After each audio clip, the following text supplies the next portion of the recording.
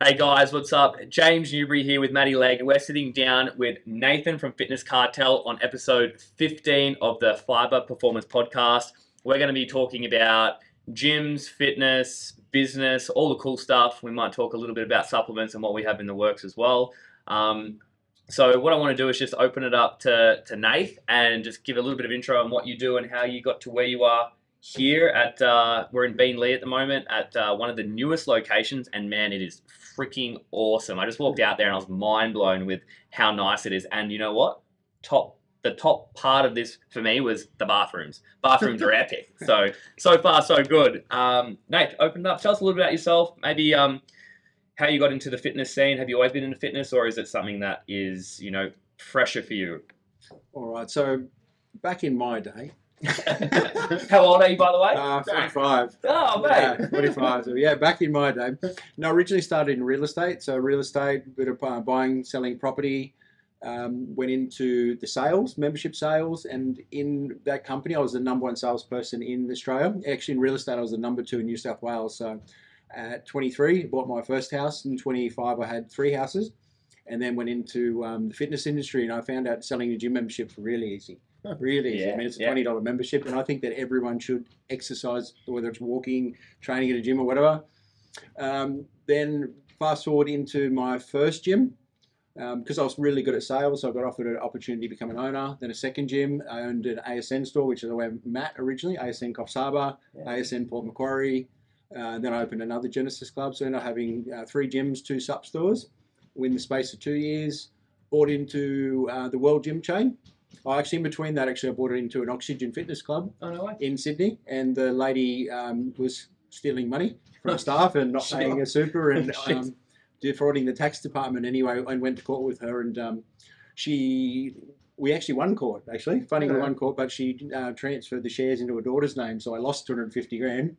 Cried, learnt a lesson that you need a shareholders agreement, which is what I told you, the D-head clause. If there's an issue, you bring the shareholders agreement out. Anyway, so that taught me a valuable lesson, and then I went into the World Gym chain with the guys, and we started with 3 gyms and ended up at almost 27 or something, and offered to, we kind of weren't aligning. Things change, and I'm more fitnessy and stuff too, and we just didn't work out. So I offered to buy the guys out. They were looking to retire, and that didn't go well. They voted me out, actually. They just removed me. I think someone else had a similar circumstance, booted out of their company, and we ended up in court, and I won, which is what this cool screw you watch, and the supercar is my second win. And then after that pushed us into a corner, and COVID hit, and I was sort of, I talk about being resilient and pushing through, and we opened the first fitness cartel in Aspley. And then we did rebranded Maroochydore, Tweed Heads, and we've got 8 clubs now. So in 2 years, our club plan is to open 30 by 2027, which is, we're on track. We're well and truly on track. So that is super. Anyway, cool. That's my short story. Hey, that's nailed it. that's freaking wild, because I grew up. I love sales as well, and I think in another life, if I wasn't into fitness, it would be real estate. That's what anyone that asked me said, if you weren't doing the whole fitness thing, would you be doing? And I said, I'd probably be a real estate agent, to be honest, because I just enjoy chatting with people, meeting people, getting to know them, and making them trust me, but also making them feel comfortable all the time. And then I was an MC at Fitness First up in where was I? Carindale. Yep. So that was my first MC job. Then I actually got a job doing MC for Genesis in Adelaide. That was me, MC Genesis, yeah. Yeah, no way. That was what I did too. What's MC? Membership consultant. Oh, sales. see, I don't know Yeah. this lingo. So that was an experience for me too. So then I went from that and ended up doing installation and some other sales jobs, and I really enjoyed it. It was like cold knocking doors and trying to get people to buy installation.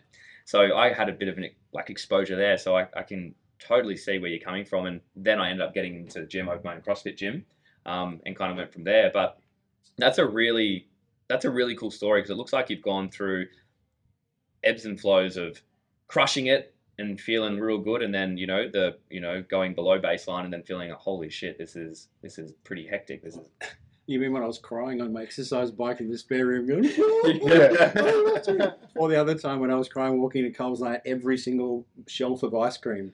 Yeah. And then I realised I'm an emotional eater. It's probably not time to... I did. I ate every single line. And I was like... Yeah, and you start to get fat and you go, oh, I wrecked everything. But yeah, So I can only take that and try and digest that in an athlete point of view. But for you, when things kind of hit the fan and you're trying to bring yourself, literally drag yourself out of the shit, what types of things have you fallen back on to try and be like, everything will be? Have you always thought everything will be fine, or you're just like, shit, I don't know how I'm going to get through it? Is it a time thing? Or is it an experience? Or is it the people around you that have helped? Or is it just, I'm just not going to give the fuck up attitude? Not give up the fuck attitude firstly, then finding the people with experience to get the advice so you get clarity. Because when you get clarity and you know something, you're like, oh, okay. Yeah, and that's by finding the people. And that's in any business. If you can find someone that's done it successfully, like your sport. Like if I'm going to do your type of sport, I'm coming to you. I'm going to ask you and you're going to tell me. I can see you're doing it. Like, oh, well, it's achievable, right? Good. So yeah, that's partly. And then probably the big thing for me too is when you're backed into a corner and everything's taking from you, you're like, well, you're either going to roll over or you're going to fight. Absolutely. And absolutely. Yeah.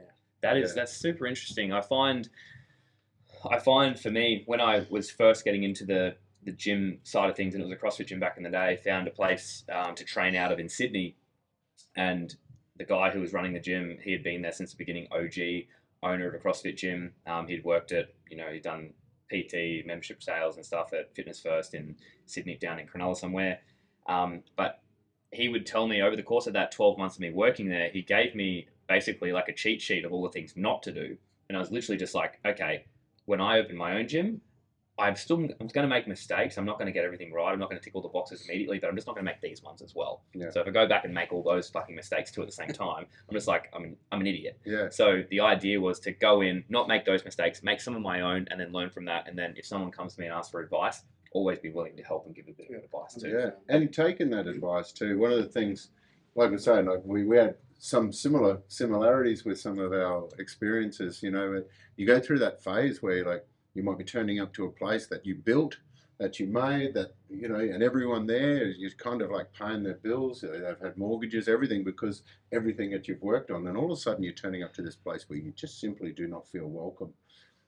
Along with that comes with a lot of gaslighting and like other narcissistic traits where these people, make you feel like you're paranoid or crazy and that sort of stuff. And then eventually when stuff goes a bit pear-shaped and breaks and the whole house of cards comes falling down, once you learn, and talking to people like you, talking to other professionals and other friends and that sort of stuff, and you start to see the little patterns and the tricks, then you learn little things because you're never going to go through that same mistakes again. The shareholder agreement, the dickhead clause, the no dickhead clause, those sort of things are little tips that you taught me. But like you're saying, once you see these patterns, it makes it so much easier to avoid them again if you're capable of learning from your experiences and moving forward. And that's what you talk about with the resilience. Yeah. Like all these things are ways of building resilience. I think I'll add to that, Matt, because what we're talking about, the shareholders agreement anyway, in the meeting, is that if you're going into a business with somebody and everything's good and it's fantastic and you've got this idea and you can't agree with what it looks like to leave now, then don't go into business with them. Because when things aren't going well and maybe that person's not at work when they said they would, or the money's not coming in, it's not a happy relationship. It's not if you can't talk now when you're happy, you certainly try and have an argument with an angry woman. Yeah. It's not going to work. It's not going to work. No, I totally can relate to that. I've had a crack at a few ecom businesses before, and luckily most of those were just solo, so I got to experience what it was like just to do some things solo. I've had other businesses like with my gym where I've had business partners as well at the same time, and I think navigating different styles of business and I guess being in real estate, doing MC work, then having supplement stores, and now doing gyms and franchising a gym and it growing so rapidly. As a business owner who's very successful like yourself, how have you found, what's been one of the ways that you've navigated, like we're in a growth phase at the moment with Phyba, and we're trying to navigate, forecasting out how you talked about just before we jumped on, that trajectory starts to increase, but getting past the sticky point where Maddie and I are also discussing this in the car it's like we don't want our marketing to be so far above what our stock is, but we need our stock to kind of meet that. So they're almost going to go tit for tat along the way. When you're navigating like a plan for 2027 to be at 30 locations, what sort of things do you have to take into consideration? Is it just sheer numbers of clients attending your gym, or is it a multitude of other things for you that you're looking at? Or interest, from the outside looking in, is like, yeah, I might like to take a franchise at Fitness Cartel. Are you looking for a multitude of things, or is it just one thing in particular, just revenue, just gross revenue? Okay. Good question. It's a really good question. I think, firstly, cash flow in any business, because if you've got cash flow, I'm not talking about people jump on and go, oh, I've got a $40 million revenue, and they're not making it a profit. That's insanity. That's not real. But cash flow, like working out the cash flow, and one of the things I've talked about in my videos before is like the Nike tick, like the swoosh. Yeah. It's called the J curve. And as you go at the start of the Nike tick and it goes in, that's the energy and time it takes to get into the business. Yeah. And then as you're if you can imagine a line through the middle, the trick, as you start to come up, sometimes though, and most likely, that you're underwater for a lot longer than what you realise. Yeah. Maybe your suppliers that hasn't come across, but to answer your question on the marketing, market the shit out of it and sell as much as you possibly can, and then you'll find a way to find it. Yeah. We've got That's cool. I like that. millions and millions of dollars worth of gyms to open, and I haven't had that just sitting in my bank. Yeah. But Tony Robbins talks about being resourceful rather than having resources. Oh, I haven't got the money. We all haven't got the money. Yeah. Most billionaires didn't have billions before, did they? Yeah. They became billionaires because they became resourceful.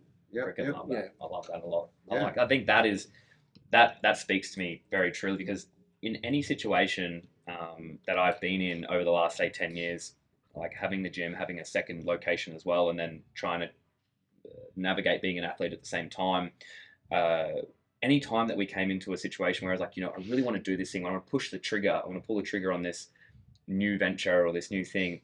Somehow you just put it out there to the world, and you will find really alternative ways just to make it happen. And I feel like if you put yourself in that situation, you need 50 grand for a startup, or you need 20 grand for this, or you need something for that to get where you want to get to, you'll figure it out. If you've got that type of mind, I think that entrepreneurial mind will get you there. You'll speak to the right people, and you'll put yourself out there, and it kind of, I don't know, you bring it in from the universe somehow. Well, you're probably getting the back end because of your marketing as well. Yeah. Like, you're capable of marketing, build the story, people throw money. My first gym I opened with 27 grand. And a year later, I'm making 200 grand. It's funny. I opened my first gym with 27 grand too. Yeah. That's exactly. I need 27 grand in a gym, and I had to borrow 12 of that from someone, but it was 27 grand. That's what I started with. There we go. It's a 27 club. Yeah, that's all right. Shit. Hope it works out better for you. Yeah. If we talk about the resourceful stuff and the athlete mindset as well, when you turn up and you compete in any type of athletic sport, you don't just randomly. I know you do turn up to random things, Sometimes. but you've obviously trained and prepared, and there's a planning that goes into it. It's just the thing that I find quite interesting is I've met pro elite bodybuilders. In fact, one of Australia's top bodybuilders was working with before, and he is broke. Mm-hmm. He had no plan financially, but he couldn't apply the same acumen to training to business. Yeah. That discipline to business, like to become at your level of sport, it didn't happen by accident. And go, oh, I'm just hoping to be a champion. And you don't turn up and go, oh, I'm going to go in this race with no training, because you get flogged. Yeah. So if you go into the mindset with that in business and apply the same principles, like it's a battle. Yeah. It's a battle. If it's a CrossFit battle, we're battling. And you've got to be fitter, stronger, and you've got to have a better mindset than competition, and you win. Exactly. And when they're resting, you work. Yeah. No, that speaks to me a lot too, because I do know that I've been asked a question a few times in the last few weeks, jumping on different podcasts and having a chat about what type of characteristics as an athlete have I tried to transition across into business. And for CrossFit, it was literally just outworking everybody else. I had to outwork them. Like I had some natural talent, and I think anyone at the CrossFit Games has some natural talent. Some people left more than others, some people less than others. But then when it gets to the point where push comes to shove and you need to actually just kick it into gear and be like, you know what, I'm going to be the one that's still in the gym at 9 p.m. on a Saturday night when all my friends are out. I will be that person. I'm going to be the person who's up first thing on Sunday morning as well. I'm going to be that person. And I thrive in that. I love that element. I love that realm. I love being the one that's be like, you know what, I'll just work more than you and good luck keeping up. Because if I can do that and I can be resilient in that respect, being an athlete, I feel like I'm so fired up and I've got a fire in my belly to do it in business too, that it's going to serve me well. I may not know everything, but I'll try really hard to figure it out and navigate the path of least resistance. And sometimes we'll get to a roadblock and go around and figure it out on the way. They're just challenges. We have them as obstacles. That's my mindset. Yeah. I'm going to outwork everyone. And same thing. And I always believe that everyone's beating me. Yeah. Yeah. Okay. They're right behind me. Yeah. My mum used to say, someone's going to come off and chop you from under your feet. And I'm like, oh yeah, good luck. Good luck. Yeah, I love catch that. me first. Yeah. But if you look at the other thing as far as work ethic, if you are a person that gets up and works from 5, trains, whatever, does your training, and you work all day, instead of stopping for lunch, you're eating it while you're working. So you're not wasting a whole hour. Instead of leaving at 5 p.m., you're like working till 7 or 8 p.m. And you're putting in full 12, 14-hour days. And then on Saturdays you're working. You might have a little rest time on Sunday.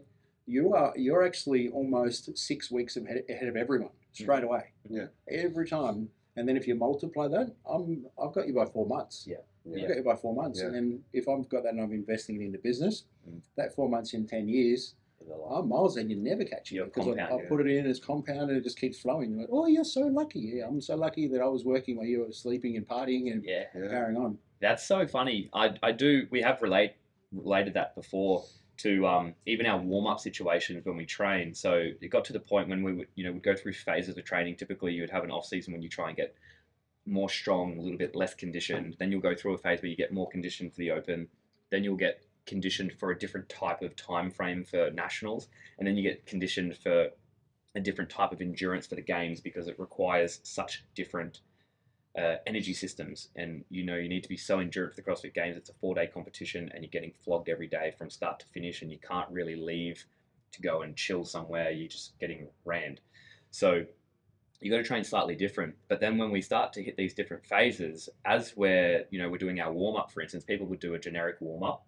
It'd be just maybe some dynamic stuff. They'll do some hip openers. They'll do some shoulder openers. A lot of people started introducing actually a miniature cardiovascular workout to start the session for 15 minutes. So you're already a 15-minute workout ahead of the rest before you've even started your session yet. Yeah. And that was getting introduced a lot. And you saw a big shift from 2013 through to 2015 of people just like leagues ahead in terms of fitness come game days, because they've done, for say half the year, so, roughly 170 odd days, 180 odd days, they've been getting one session fitter every time that they get started in their training, and they're training double days. We're doing AMs and PMs 5 days a week. You're a few hundred conditioning sessions ahead of them, and you're just like, holy shit, does that up? This is in Atomic Habits. There's a really cool book called Atomic Habits, and it's about that extra one. The one it's 27.77% better or something, whatever it is. Yeah.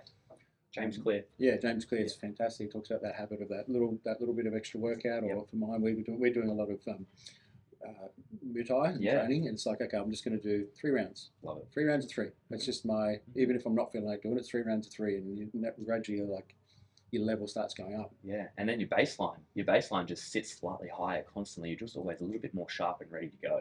See, the other thing though, balance. The thing. So, James, you're an elite athlete and that sort of stuff, but you don't have the wife, the kids, and all that sort of stuff. You can commit to the sport and commit to this. Helps. Yeah, it helps. Yeah. Well, to a degree. To sometimes, like maybe you want cuddles sometimes. Yeah. But but you do the family stuff as well. So you've managed. You're fit. You're healthy. Like a lot of people that go and buy a gym or something like that, all of a sudden stop training, and then all of a sudden they lose a family. So one thing I've also noticed every time I'm speaking to you, you're fit, you're healthy, and you're happy. Well, you pretend happy. I don't know what's happening really. Happy. But then you've also got the family around. There's always the family element. So how do you get the fact that you're doing the gym stuff, because that's part of your lifestyle? But is that how you manage to do that balance? You bring the family into the work sort of stuff, or I'm actually fascinated by that. Yeah. Well, let's talk about balance. Which is not real. Like, there's no. If you're going to business, the first thing you have to understand is there's no balance. Like, it's not. The balance is to understand awareness. It really is. It's being aware that for a long period of time, you've got to be aware. But you've also, that comes down to having a good open relationship with your family and your partner, and saying, look, I'm going to be working 14 hours a day.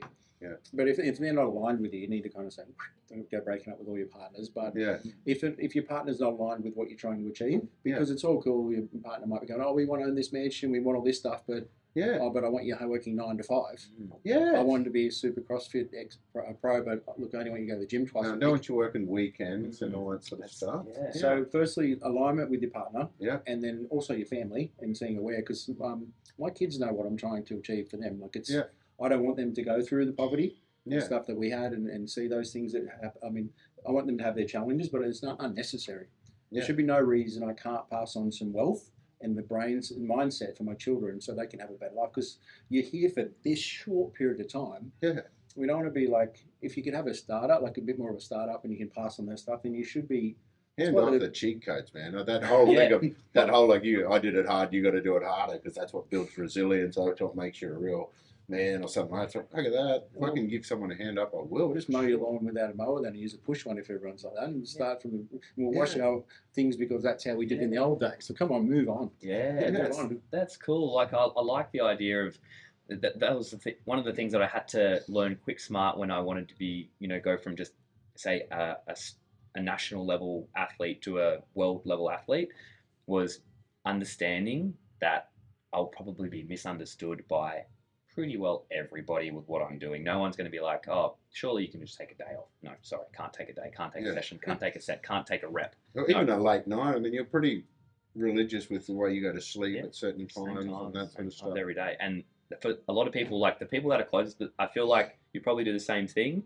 I get the feeling is that you have a great support network around you to help do what you want to do, and you support them, they support you. It's a two-way road. It's not a one-way road. Otherwise, you probably run into some roadblocks.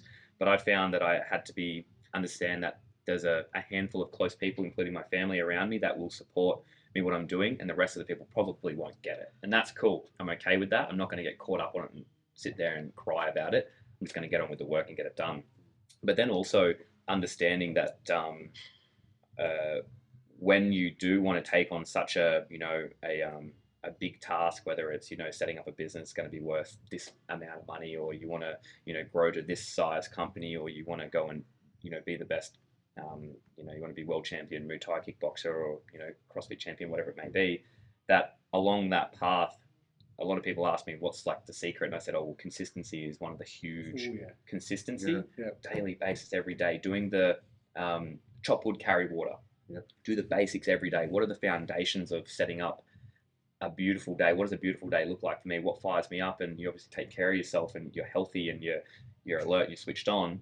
Do you find that building in a healthy foundation of a fitness, health routine, eating well, allows you to excel at a 14-hour workday as well? Is that something that you keep in check? Oh, it's essential. Absolutely essential. It's like trying to run a Ferrari or a Lamborghini on motor fuel. Yeah. Like and when I'm talking motor fuel, that's the people that are around you. Like if they're throwing shit, they're not. I mean, that's the sphere of influence, and the 5 people you hang around.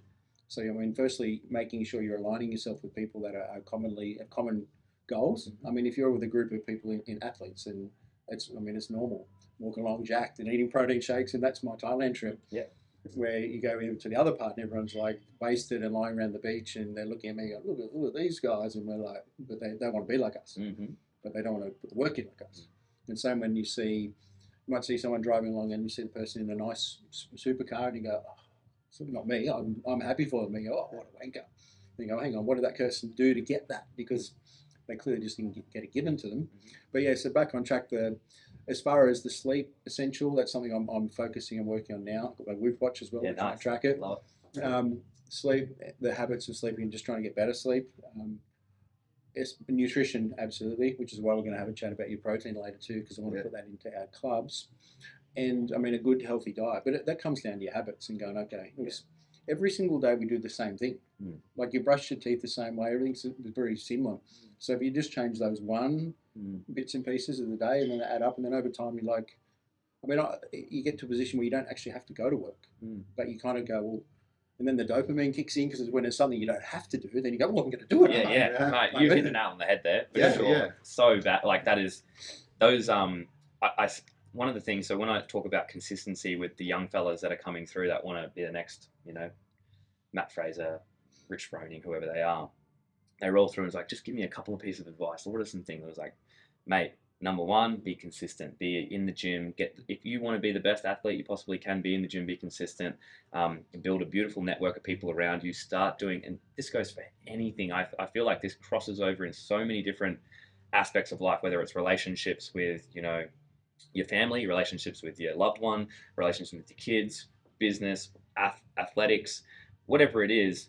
I feel like if you are the person that can do the basics really, really well, and you do them on a consistent basis, that's 98% of the work. Those 1%ers, yes, they are fantastic at the end of the day, and they're the insurance policy icing on the cake. But if you do those basics really well and you hone them, jam them down home, and every day I'm just going to do my chop wood, carry water style method every day, regardless of the fancy stuff around the outside, you'll be probably one of the best in the world at whatever you do. Likely if you can just be consistent on the basics and crush them every day. It's funny you mentioned, because that's in the book High Performance Habits, and he talks about when they did the study of all the best high performance athletes all over the world, the number one thing that they said was the person that can maintain doing the most boring stuff consistency is the winner. Yeah. And that's what it is, doing that, because the other stuff's cool and all the cool moves, but chop wood, carry water, I'm taking that. Yeah, take it. Yeah, it's a fantastic, easy read book for a lot of people that want to get out. Chop wood, carry water is a fantastic book, but those basic, easy habits, like I'm finding that at the moment, like me and Maddie, we're a two-man band at the moment with a couple of people helping us out doing some very, very techie things that we can't do. But at the moment, we're kind of doing. It's like it feels like Groundhog Day almost, but we know it's necessary for now to set the foundation. And it's like I said to myself, I'm going to be so consistent. I'm going to post to the Instagram every day. That's what I'm going to do. That's one of the conditions is my consistency is like I'm just going to post to the Instagram every day. I'm going to make sure we're churning out good content every day and trying to figure out what those basic things are to grow into a successful, educational, and profitable supplement business at the end of the day. Figuring out, okay, what are the basics here? Because I've done that with fitness. Yep. What are the basics here with the business side of things for this type of business? And where's the carryover? And okay, how can we make sure that our basics are covered on a regular basis? And I think identifying what those are, and that's like talking to people like yourself, finding out what they are. For a lot of people, they just don't know. So many times, you probably get this all the time too, and Maddie, you probably get this with formulating supplements, is that people will reach out and say, hey, I want to be an entrepreneur, but I don't have any good ideas. Yeah. It's like, I've got the ideas. Yeah. I don't know how to turn it into a business. Yeah, it's like turning that. Yeah. So then that's like maybe a type of brain that kind of comes about. But so many people, it's like, hey, I don't have the ideas. Or some people say, hey, I've got the systems, can do it. I just don't have the ideas, or vice versa. It's figuring out kind of where you sit in that mix, and then maybe finding someone who you can bounce off that balances you out there. That's where that teamwork's so good. Like, so for example, someone like me, I might appear to be very extroverted in that, but I'm really quite introverted. I'm not salesy. I don't like going out there. I like to invent and do things. So for me to build something, I need to be part of a team. And even when I'm formulating, the formula is a team. Like everything is done synergistically. So when I formulate, it's formulated through a mind map where I list off the strengths and the weaknesses of each one of these ingredients. And then I'll create like the dream team that will become the formula. That's cool. And so that same analogy goes through to the business, because if you don't have that right team of people around you, if you basically got 5 ingredients that are all capable of doing the same thing, that's pretty pointless formula. Yep. You're better off having one of them in the right dose rather than having 5 of them diluting that. Where if we can then get synergy within the team, where you're adding things where 1 + 1 is 3, and then it just builds from there. That's how you get a product that works really well. And that's the same. So with the gym situation, some people are like, they like solo sports, and they like to do that, be the boss of everything and own everything. And then other people realize that the synergy of a team is significantly better. So that team involves your family and that. But so with your franchises, you always talk up your team big time, and you put in a lot of effort to pick the right people to go into business with. Yeah, and we're not really franchising. Yeah. The clubs we own, most of them. Yeah. The idea, and our franchise partners, like we call them partners. So because the goal is not to franchise clubs, but because the Grant brand's grown so fast, we've got a lot of people wanting to franchise. Yeah, right. And I mean, it makes the company grow, but it's like marrying someone. You've got to pick the right partner and get them in and make sure it all works. Yep. That part, back when you're talking about the as far as the team and stuff as well, like and picking the right people and stuff that you're not good at. It's really important that when you're going into partnership or you're doing something, working out what people's strengths are. Yeah. Because if Matty sucks on the phone, then he's not the person to call. If you're really good at making calls, and he probably wouldn't ask for a sale. Where I'd be like, okay, let's get you started. Let's get you started. And I'd be walking out. Doing that. I'd be trying to get them to make the sale. Yeah. Because a lot of people, when they do, I mean, it's when you're a membership consultant, you say, oh, right, let's get you started. And you pause and you don't talk. Yeah. Because whoever talks first loses. Yeah. And like, well, I remember that. Yeah. Is there anything from stopping you from purchasing our product? Yeah. And then you pause again. How much are you prepared to spend on your health and fitness this week? Is it $25? Yeah, sure, great, perfect. That fits right into this part. So chop wood, carry water is in for you guys in getting your contacts and making contact with those people and building the database like I did. So as soon as I was like booted out, like, oh bugger, I've got to start again. But I didn't start again because I already had this skill set like you've got to make calls and contact people, and the contacts you've got because everyone knows you. Yeah. And we trust you and like you. You did seminars in so when you called me and said we're doing them, oh yeah, well, no worries. What are we doing? Yeah, right. Because I know the product, so everyone knows Matty already, and you're obviously a high profile in no sales. So it's like, okay, you do the calls, and I've only this is 2 seconds. Like, oh, this works. Yeah, this works. Is chop wood, carry water. How many calls we're doing? How many contacts? And 100%. Keep it going. Yeah, it's a momentum builder, and what we're finding now, like this is my. We talk about this all the time. This is my first rodeo in the supplement game, but it's something that's been so intriguing to me for such a long time. Getting into sport as a junior. A lot of the stuff that I picked up along the way, and you probably noticed this as well, like we were talking about with kids and what you want to do with your kids and how the way that you groom them on the way up is like to the point you want to almost be mirroring what they are going to be experiencing to give them the best chance when they're your age. You want to be mirroring that. You don't want to tell them everything's la-di-da and easy. You want to give them some realistic, tangible stuff so when they do get out into the real world, they are not shocked by what they face. You want to give them the skills, and how you give them those skills is probably, like, I'm not a dad, maybe one day, who knows, but you want to give them those skills and have them prepared so you can not only maybe pass on some generational wealth at the end of the day, but also what's up here is probably more important. It's like if you could, let's just say you built a business worth $200 million and you were 90 years old and you could trade that $200 million, either, trade it or go back to your 20 years old with all the knowledge that you had. I guarantee you probably go back and go back to 20 and do it all again, So I feel like when I was younger, luckily enough, like we were not a rich family by any means. We were like on the lower end of that spectrum right there. And so, but the things that I picked up from my dad, he taught me, I'm starting to think about it more and more as I get older, which is fascinating to find out. But he taught me at maybe I was like 12 or 13 years old when I was getting into sport and trying to take it seriously. He's like, mate, you're quite talented at a few things here and there. Like whatever you decide to train for, you'll probably be okay at. So, but you have to be self-motivated to do that work. Like anytime I ask my dad, can you make me train? Can you make me do this? He's like, no, but if you want me to be there, help you measure out your 400-meter track, help you measure out your thing, help you set up the high jump tester. If you want me to get you a shot put, I'll do it. Yeah. Sure. And, those types of things alongside, a bit of delayed gratification. You might not win this state one this time, came fourth, didn't get on the podium, devastated. But you train next time, it'll be worthwhile next time. And that's what I've taken into the CrossFit space for so long. Is it took me 9 years to get the place that I was satisfied with. Didn't happen. I didn't qualify for the games until my 5th year of having to crack. And then I didn't get the place I wanted at the Worlds and took 4 more years down the track. Yeah. And it was like at the point where I thought my career was done, it only just begun. And I was like, oh, that's pretty interesting. That delayed gratification, like it was a 10-year cycle. But I thought, Cinderella stories, you want it in 2 years. Doesn't happen. But you got to love it then. Yeah. Like I look at John Eels and Michael Jordan, you hear all those stories of guys that couldn't make their high school teams that become the greatest athletes in their chosen sport, And that was just through consistency and commitment. And obviously they just loved it.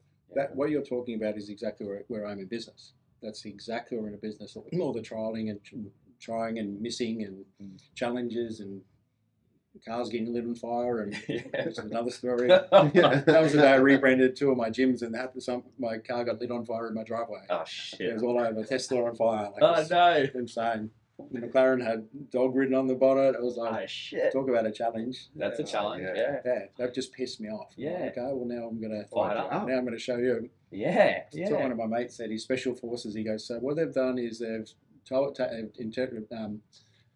stolen from you, prodded you, attacked you, tortured you, and he said then they'll let you free. And then the judge awarded me some money, and I'm like, yeah. So now I'm armed and dangerous.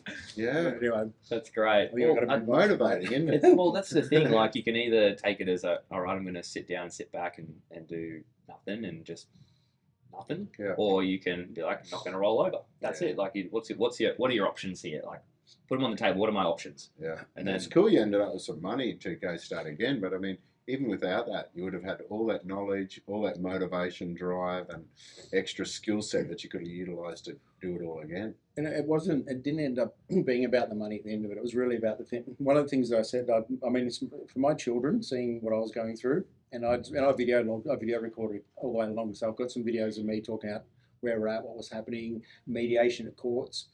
It was more of me to show my kids what resilience is, because we were running a seminar when I used to own the World Gym Maroochydore. It was called Mindset, Motivation and Money. One of the courses I run. My son was this a few years ago, and I had a Mercedes at the front with world number plates.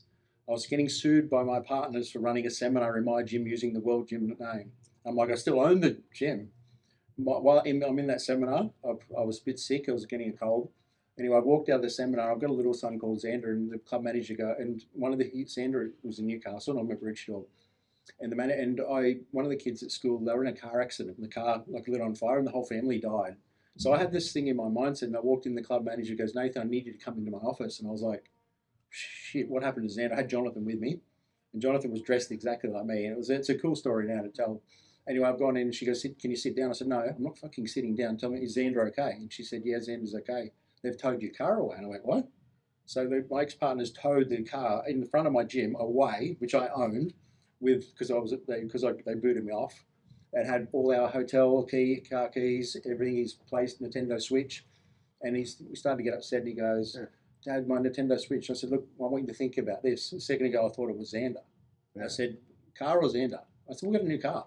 Yeah. And we bought a Tesla a few days later and some bugger stole my car. So I bought a Tesla. I love it. Someone lit on fire later on, but anyway.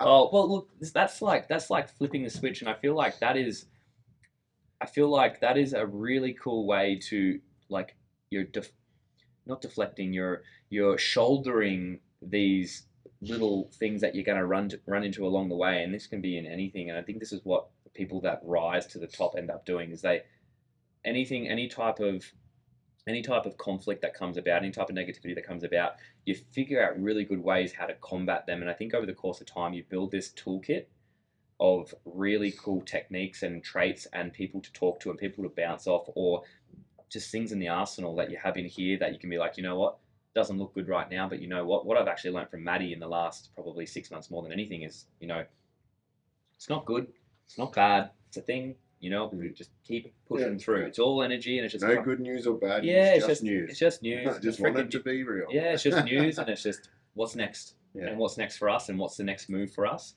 And I think that's probably what I've, in the very short time that we've been talking, that I'm starting to understand that you're probably very good at dealing with conflict and things that roadblocks, but they're just roadblocks. They'll get moved. You can move them. Obstacles, and how do you freaking move them? And they're not you. Like, this is the other thing too, is when you start to understand a little bit about that, the gaslighting, the narcissistic behavior, and then you start understanding egos versus soul and stuff like that. And all of a sudden you're just like, and these people are just projecting. This is not about me. This is about them. And then all of a sudden you just can take a step back and you stop taking things personally.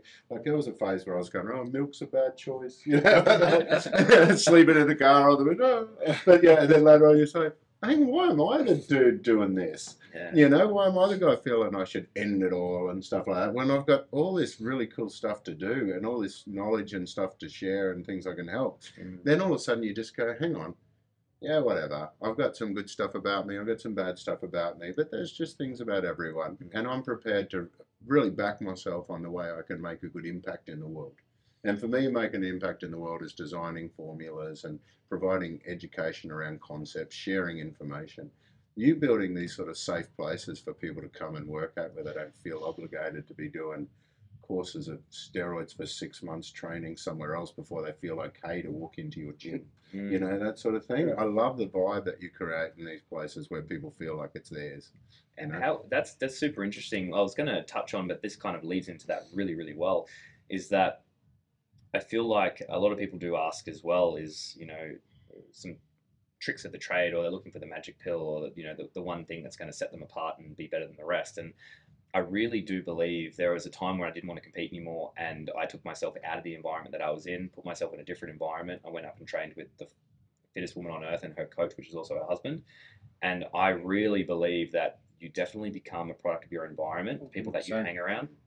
Do you feel like there has been a correlation with the people that, you know, when things are going well, you're around people that bring you up, you're around people that heighten your level? But if like we always talk about, if you're the smartest person in the room, probably in the wrong room, we need to find people that are going to bring us up, or people that are either more successful or fitter than us. I know it feels like a radio station. Like for me, it's like a frequency.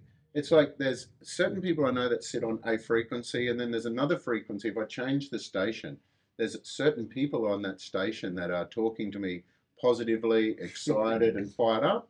And then it's like another station I go to if I just want to be brought down. Yeah, and like that's true. That is true. It's almost like a frequency, and I can feel the frequency at the different people, you know? Yeah. It's funny you say that, because when I was going through all my stuff too, and I was talking to psychologists, and just to try and get, because I went through like an anxiety stuff that I was insane. Like I actually thought I was having a heart attack. Yeah. I'm driving along and I was sweating, and I thought I had to pull over the side of the road, and I've never experienced it before. And it was like if I'm having a heart attack, and it was and I talked about frequencies and the people you hang around and things that, like, you can, if you're starting to get in an environment and these things, and you walk away and you're feeling bad, like if you're in a relationship and somebody's beating you up, you leave the relationship. And if you keep going back, then really it's on you. Not saying that you should be, you know, it's beating anyone up, but if you keep going back, like hitting yourself with a hammer on the hand, you're an idiot. But if you're going into an environment where people are hitting you and tapping you down, just be aware of those people. It might even be your family members. And I know people that have had to just, like, so look, I just don't hang around with them. Cut them off, They do bring you around, and then there's people that you find, and they're just like, nothing's going to stop them. And, you know, like, they're the people you want to hang around with. And in terms of the people that you want to hang around with, you find that Maddie just touched on this as well. You've obviously produced and reproduced again, which is sometimes a very hard thing, is an environment in the gym where people feel welcome, they want to be around, they want to be here, they like the community, they like the greeting at the door, they like the staff, they like the environment, the atmosphere. The bathrooms. Bloody bathrooms. So how have you found trying to design, or what types of things did you want to try and put into play when, you know, putting together your first Fitness Cartel location? Like, what was the recipe, the ingredients, all the herbs and spices that go into making that? Like, is that something that you liked, or is it something that you had feedback as like, okay, we need to make it more like this? Well, feedback, a lot of feedback. Feedback's essential, especially from good constructive feedback. Also, looking at, I mean, who's your target market? Who's your customer? Or who's your PAT? We call me a PAT. What's your PAT look like? What do they like? What's their age? How they feel? Particularly, even when you walk into our clubs, the creche is on the left. I've got children. So first thing I get to a gym, if I've got a children, I might throw them in, not throw them in, but put them into the creche. So that's on the left, closest to the door. So parents can drop them, because they don't want to be walking through a gym with kids. They're insane. They'll be trying to jump on things. And then, like the airport, you're walking through, you've got the ladies' apparel closest to the creche, because it's generally women a lot of the time looking after the children. Group fitness, a lot of ladies don't want to walk through the main gym floor. They don't want to go there. So you kind of go, what's it look like, and how's the journey? And how's it feel like for somebody when you walk in? And when I go into the bathroom, I want the bathrooms to be nicer than home. So I'm like, feel good, it's clean, it's got to be clean, it's got to be tight, it's got to be welcoming. And you mentioned to me once, you know, what people are looking at when they're training, or what they don't like to be looked at in certain areas and things like that. It's the way you set up the gym is really sensitive you know to what the he's needs. talking about. So the way I've got the treadmills, because a lot of ladies at Maroochydore, they love it. They can watch the dudes training, and so you got all these guys that, we get a free shot watching guys train. And then guys or girls, and then if I see a girl and she's a really attractive girl and I'm training, I'm lifting 5% stronger. I'm lifting anything. There's a hot chick, I'm lifting the gym.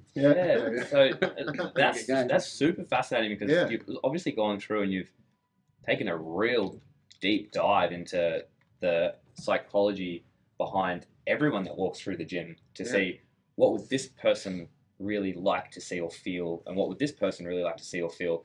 That's I'll tell you a funny one. That's taken another level. Even walking into the ladies' bathrooms, the girls didn't want you to be able to see their shoes. So when they're sitting on the toilet, so when you walk in, you can't see the ladies' shoes because you're walking looking straight, unless you're sticking your head under. But when you're walking on, because other gyms we've had the toilets down the back, so as soon as you walk in, you can see someone's shoes and you know they're on the toilet. Yeah. So girls don't want you to know they're on the toilet. Wow, that is like that makes a lot of sense. But no, I've never heard of anyone even bring that up before. So that's the insurance policy. That's the icing on the cake. That's like that's again when we talk about balance and alignment. That's my partner Grace coming up and going, oh, can we make it next time so girls don't rely on, oh, that's a great idea. Yeah, great idea. And then going, how do we put that in? And then constantly, you want to be getting constant feedback. Yeah. Like, what can we do better? Because I think when you think you're the best, someone's going to overtake you and you think, what can we do better? Yeah. Ask, get good constructive feedback. Yeah. What's our supplement like? Is it good? Yeah. Can we do, is it better flavouring? Yeah. How's it sit? I mean, you would know that anyway. That's Well, I don't even involve myself in taste testing because I'm just too biased and I'm not even a customer. So I'm just sitting there going, I'd need to give it to other people. You do. Get your feedback. Don't listen to me. Get it out to people and pair it up against who's best in the business. Yeah. And so what, in terms of like people that come through the door, let's just touch on supplements. People that walk through the door, do you guys get asked a lot about, hey, what should I be, I'm going to join the gym, but what should I be taking in terms of supplement? Or do they usually ask you about nutrition, or is it a bit of both? It's a bit of both. It's generally, but we're heavily on getting people's results because we know when people come and they get a result, they'll keep coming. They jump in the mirror and they go, oh, look, I'm leaner, I feel better. And then their friend sees them and go, what are you doing? Or generally it's the lady joins and then the partner goes, oh, you've lost. Then they come in after. So it's a cascading effect which works. So we systematically book them in for supplement stuff anyway because we know it's a 60-40 and you can never get the 60-40 right anyway. So if we get part of it right and we get them moving and we get them to look at their diet, and I don't think they have to take supplements. I think they can supplement obviously a supplement bad food choices but that works really well. It's great. Well, that's what we talk about a lot is like, guys, get 99% of this should be coming from your food, your diet. Make sure that's in check. That's part of your lifestyle. And then, that little bit of extra, you're pushing your body and you want to, extraordinary things out of your body. That's how I like to explain it, is I want to push myself a little bit beyond what I was doing before. I want to give myself the best nutritional profile I possibly can. But then I also want to be, if I'm going to be on the go and busy and flat stick all the time, when I do take a supplement, because it is going to be faster, it's more convenient, I want to get more work done today, you want to be taking something that is going to give you a little bit more life force rather than take it away. I don't want something that's going to give me some falsified energy here or some falsified feeling that's actually not real, which is what I think Matt does very well. Well, supplementation has changed so much over the last few decades because we used to have a thing where dietary supplements were for an inadequate diet, to supplement for those vitamins that were missing because those foods were not available or those foods were totally devoid of that nutrient. But now we've got like food fortification, we've got multivitamin stuff everywhere. We've got more problem with the vitamin paradox with people overdosing vitamins than actually not taking enough. But what has changed significantly is our food processing, farming, and all that sort of techniques. So where we might have vitamins in our foods, in our frozen foods are full of vitamins, we're losing the freshness from the polyphenols, these other compounds that would normally add the astringency to the food. You know how like we used to have the apples, that you drink an apple, if you have a water after it, your mouth it's so dry, it was weird, or the grapes would be full of seeds and they'd have that astringency. We'd have seeds in food even, and thicker skins and that sort of stuff. Our food has changed so much that what we need to focus on supplementing is plant-based polyphenols that are devoid in old food that's not fresh or highly processed food, and not fall for the trap of fiber, and that being the biggest deficiency because it's the phytonutrients in the fiber that we need with it. So there's so many, the supplementation has changed. So now it's almost impossible to eat fresh, local, in season, especially if you go into the grocery store. So things have changed a lot. And so, it's a good idea that we don't go just pushing everyone onto a standard multi. Yeah, well, that's exactly right. So moving on from here, like what is, just for your personal routine, what type of training are you doing at the moment? What's firing you up the most? Yes. Getting elbowed in the head at Muay Thai, a little bit big fella. So 4:15, 4:30 a.m. is my normal wake up time. So I like to get a lot out of my day. Weight training, bit of boxing twice a week, Muay Thai twice a week, and six days of training, and 1 day of cardio. Sweet. Which is a run. I started running in Thailand actually. Hell yeah! Oh, wow. Yeah, I just ran. And I went. One day I went. I thought I was just going to do a kilometre. You know, so I did the one thing, and I did 1 kilometre, and I went, oh, it was New Year's Day, so I was running out, and drunk Russian Santa was there with all these Thailand hoes, and I'm like running home going, it was hilarious. And I was like, on your Santa, and I'm jogging away, thinking I'm Goggins, but anyway, I went 1 kilometre, and then I was like, jogged back, and I went, oh, that was 3 kilometres. Yeah. And so I posted on Instagram because I was pretty proud. I did it on Strava and checked, and the next day I went, and then I did 4, and someone said, oh, my goal is to get under 30 in. To do 5 kilometres in under 30. When I did the 5, I did that in 23 minutes. Because I was like, good. I was like, that's good. That's good for a first crack. I tore my calf. No. Yeah, it was like overrunning because I overdid. I've got this thing of like, and you can do that too. You get into something you like, the dopamine kicks in. Oh yeah. You want more. You want more, and you keep pushing. You know better than anyone. It's But yeah, so no, the cardio. I mean, I try to balance the cardio and the weights, and like you said too, the supplementation and the diet and the habits of good eating. I mean, I think of myself as a high performance vehicle, and a high performance vehicle has to have the high performance everything. Yeah. The tires, it's got to have everything. The tires, the computer, that's the reading, the audio books, anything you can possibly do for that 1%. And that's how I think anyway. That's good, and I think that speaks to me very, very much as well. I think if you want to get the most out of your day, if this is not well, everything else is suffering to a degree. It's almost like we talk about sleep a lot. So it's like, yes, you can get up and you can get through the day on 5 hours sleep, but probably the guy that did probably the deepest study on sleep, I think Joe Rogan asked him the question, he said, how many people in your trial could function as well as, what's the minimum requirement? And he goes, look, at the end of the day, we did a trial with about 100 people and we had them all sleep for 6 hours. We woke them up and then we put them through a range of tests. And out of those range of tests, to get through the test, they had to answer all these questions. Zero people were unaffected. 0 people were unaffected by a lack of sleep. So nobody could actually function at an optimal level on 6 hours sleep, even though they said that they were great during the day. So it's just like far out. Yes, you probably can get through the day and get some stuff done, but how much is it affecting you? And if you do want to run optimally for 14 hours straight, you probably need a little bit more than that. So we want to make sure that everything is optimized as a foundation layer.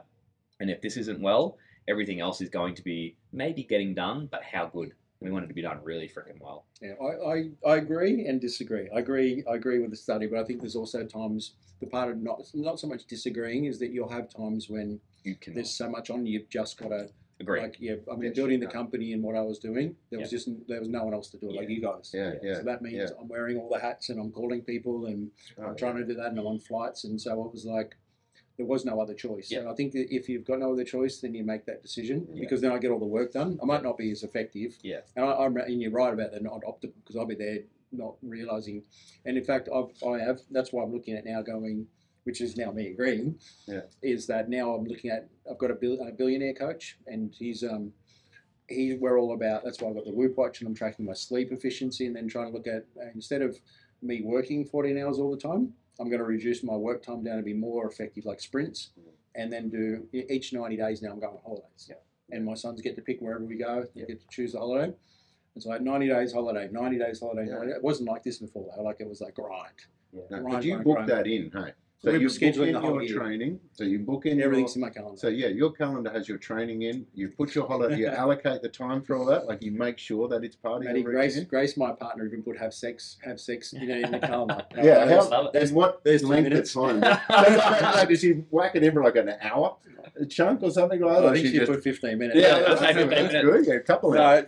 But realistically, everything's in my diary. Like, if it's not, if you put a hard fast, like when I open a gym. It takes us 16 weeks from a bit of marketing and 12 weeks to open. And every single thing is scheduled. Like, if it moves, it moves. But if you don't have a deadline, if you've got a CrossFit Games on this date, you're gonna you know what to do. If you've done enough times, when you do a product launch, this is what it looks like. And that's what life is. If we've got this on, then everything else is going to just slot around. That Will Ahmed. So I did an interview with Will Ahmed, the founder of the Whoop watch.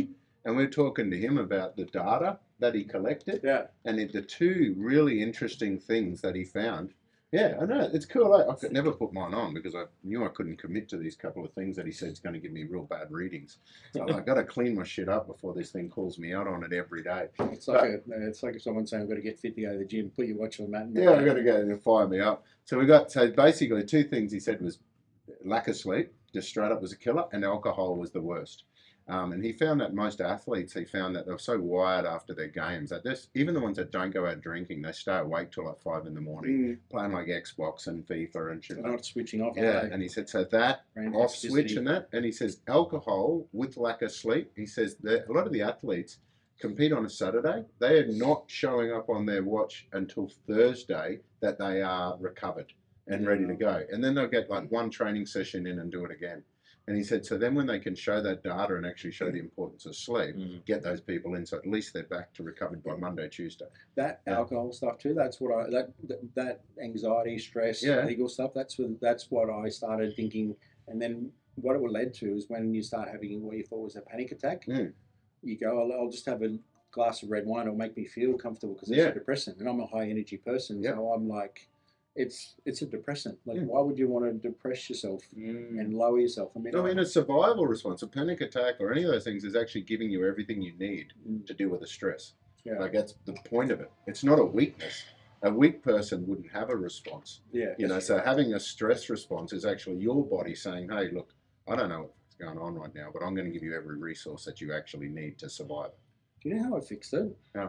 It was strange. I started doing the Wim Hof breathing because that's what my coach said. Yeah. He said, "Why don't you start doing the Wim Hof breathing?" And I started doing it. And I thought I could hold my breath for 4 minutes and 30 seconds. Yeah. And I thought I was dying. I'm watching these things in the air. And it's like, then I was watching my heart rate, and I'm like, "There's nothing wrong with me at all." I got checked by the doctor, and my doctor laughed. He said, "Perfectly healthy." Yeah. Don't worry. I went and saw Ken Ware. So when I was going through mine, I went and saw my mate Ken Ware, and he knows I'm mental.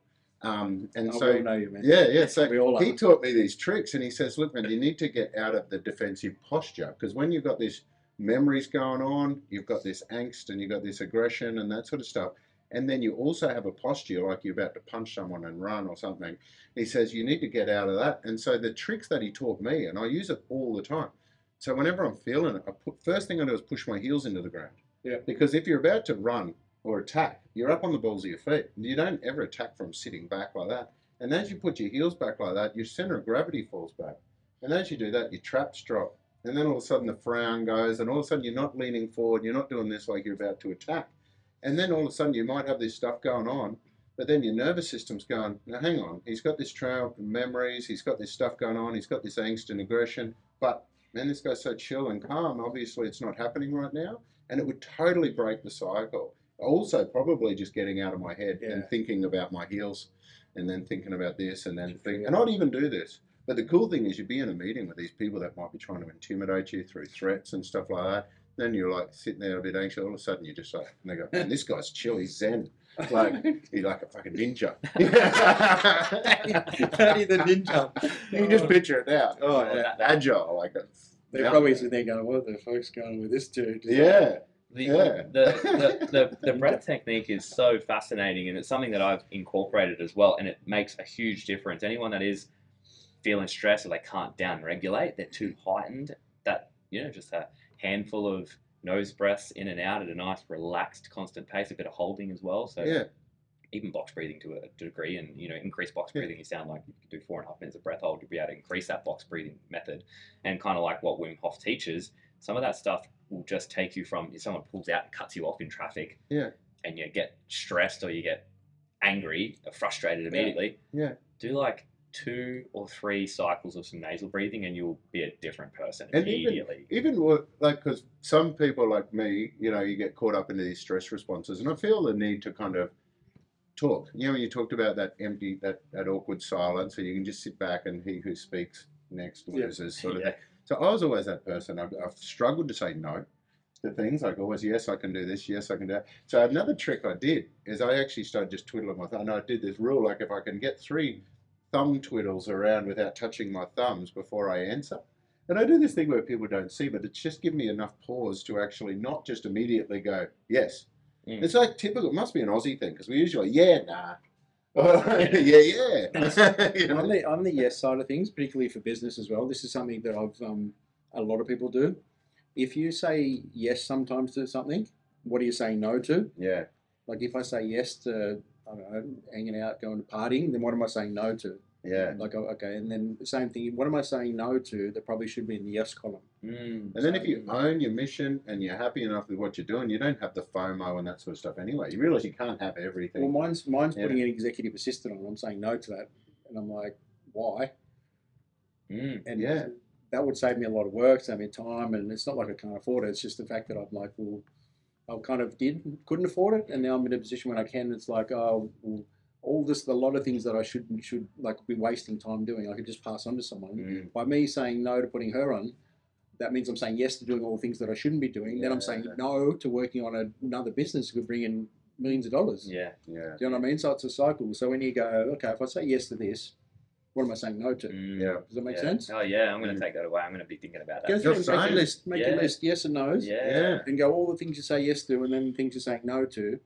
Because you probably should be saying yes to doing your calls. And you probably are. I'm just saying, but yes to calling clients and bringing up that things. Then and you know what I mean? Yeah, exactly. Oh, that's super fascinating. Yeah, I'm going to take so much away from this chat.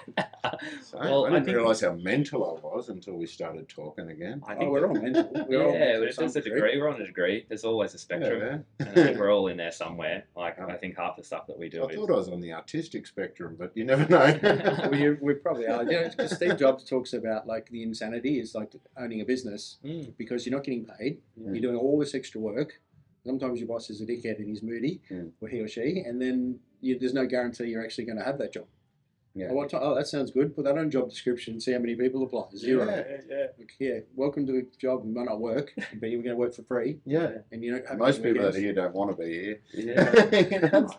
But yeah, that's what Steve Jobs talks about. But then that's on the other side of, you're talking about the toolkit and the resilience and stuff like that. That's the same principle of turning up and chopping wood and doing the pressing and what you can handle. The amount of what you can handle. Doing the boring, shitty jobs that you have to do, and then working out the ones that you don't have to do and passing them on to somebody else. That's got a better skill set. Yeah, that's super fascinating. And I think all of this this crosses over into so many different realms outside of business that it's just like, oh, these are some lessons that, you wish you'd either known 10 years ago. He's like, far out, I wish I knew that back then. I would have made such a better decision and I'd be in a completely different situation. But it's never perfect, right? Everything has to go through ebbs and flows. And I think if you hang around with the right people, you're going to pick these things up more. Like I noticed even just moving from Adelaide to the Gold Coast, I've met a bunch of cool people that just want to see you just win. And they want to get behind you. And it's like, far out, should have moved here 10 years ago, but I needed to go through where I was then at that time to do those things, to learn this, to learn that, to then now be here and be feeling like shit, everyone just wants to see you just succeed. That's great. It's freaking cool. So for Fitness Cartel, what's next? What's next for you guys? What's like in the next 6 months? What does it look like for you? Flat Stick? We've got potentially 3 more clubs or four opening this year. We've got 3 leases that are done. So we're going into the health wellness. When I say wellness, we're still building our clubs. We're going to build the 30 of those, but then we're going to recovery. Yeah, recovery, ice baths, magnesium. Sign me up. Sign me up. I saw the thing, and I went to there recently. Oh, yeah. Yeah, we've got a version in between that and another one we're doing, which is a boutique out-style bathroom, but that with the whole place. Oh, I got the stuff for you too. Oh, my gosh. Cool. This is tied in so much stuff, actually. Because we were just like, Maddie and I went yesterday, and we're just like, you know what, let's have our meeting soaking in a bath. Yeah. And so we did, and it was great. We actually got so much stuff done. Yeah. And it's like, we should do this on a regular basis. Maybe we do this once a fortnight or something like that. But it'd be a place to go to do some stuff that's passive, good for you, down-regulates you, puts you in an environment that's not chaos and stress, sitting in a cafe trying to have a conversation where you can't hear each other, you're getting constantly interrupted. But we can go into a chill setting where you can sit, relax, do something passive, soak up some magnesium, recover at the same time, and also have a flowing conversation. Yeah, that's exciting. We're down for it. We'll be there. We'll be your first customers. Yeah, well, that makes sense for us to build them. We've already got the infrastructure, and we've got people that come in and push themselves and drive themselves. Maybe we should push them into because I thought Recovery. Pilates reformer was recovery until I tried one. I'm like, It's tough. I was going, I'll jump in and relax, and I'm like, I've seen the girls, and they're like, Yeah. that's not. Well, we coined that. It's like we have you got out here where you're, in your fight or flight. That's our working out, and then you go to recovery and you're working in. Yeah. Yeah, we got survival and thrival. Yeah. We made up that word because it rhymes with survival Yeah, better than thrive. Yeah. And it's just a matter of finding that in amongst all of the imbalance that you get with business and relationships and training, there is a way that you make sure that bucket does not overflow, because then you get stuck in that anxiety cycle. And if that bucket's overflowing, you do not have any cool mechanisms or strategies to overcome that. You'll just be in this whirlwind spiral of shit that you just can't deal with. Great analogy, because I mean, most people out there, they're either in a stage of an overflowing bucket, overflowing with like sympathetic nervous system, anxiety, stress, worry, that sort of stuff, or they're empty. Yeah. Very few people are actually. So one of the modalities with natural medicine, Ayurvedic, Chinese medicine, all of them, the goal around this thing is to build you a bigger bucket, so you can hold a lot more before you're overflowing and you don't go as empty as often. Super fascinating. Cool, man. Excellent. Well, guys, I think we're going to wrap it up there. You've probably got a million and one things to think about now, but we just wanted to say thanks to Nathan for jumping on the Phyba Performance podcast, and we're going to go from here and we're going to do some taste testing. So we'll see you guys next time. Enjoy. And if you do get a chance, where can make sure you get down and you actually get to experience the bathrooms in Fitness Cartel, because they're freaking wild. But if any of these guys want to find you or follow your stuff, YouTube, Instagram, can they find you anywhere there? Or Insta's the best. Nathan James Fitness Cartel. rock and roll. Word. That's me. Awesome. Thanks, guys. See you next time. Yoo-hoo.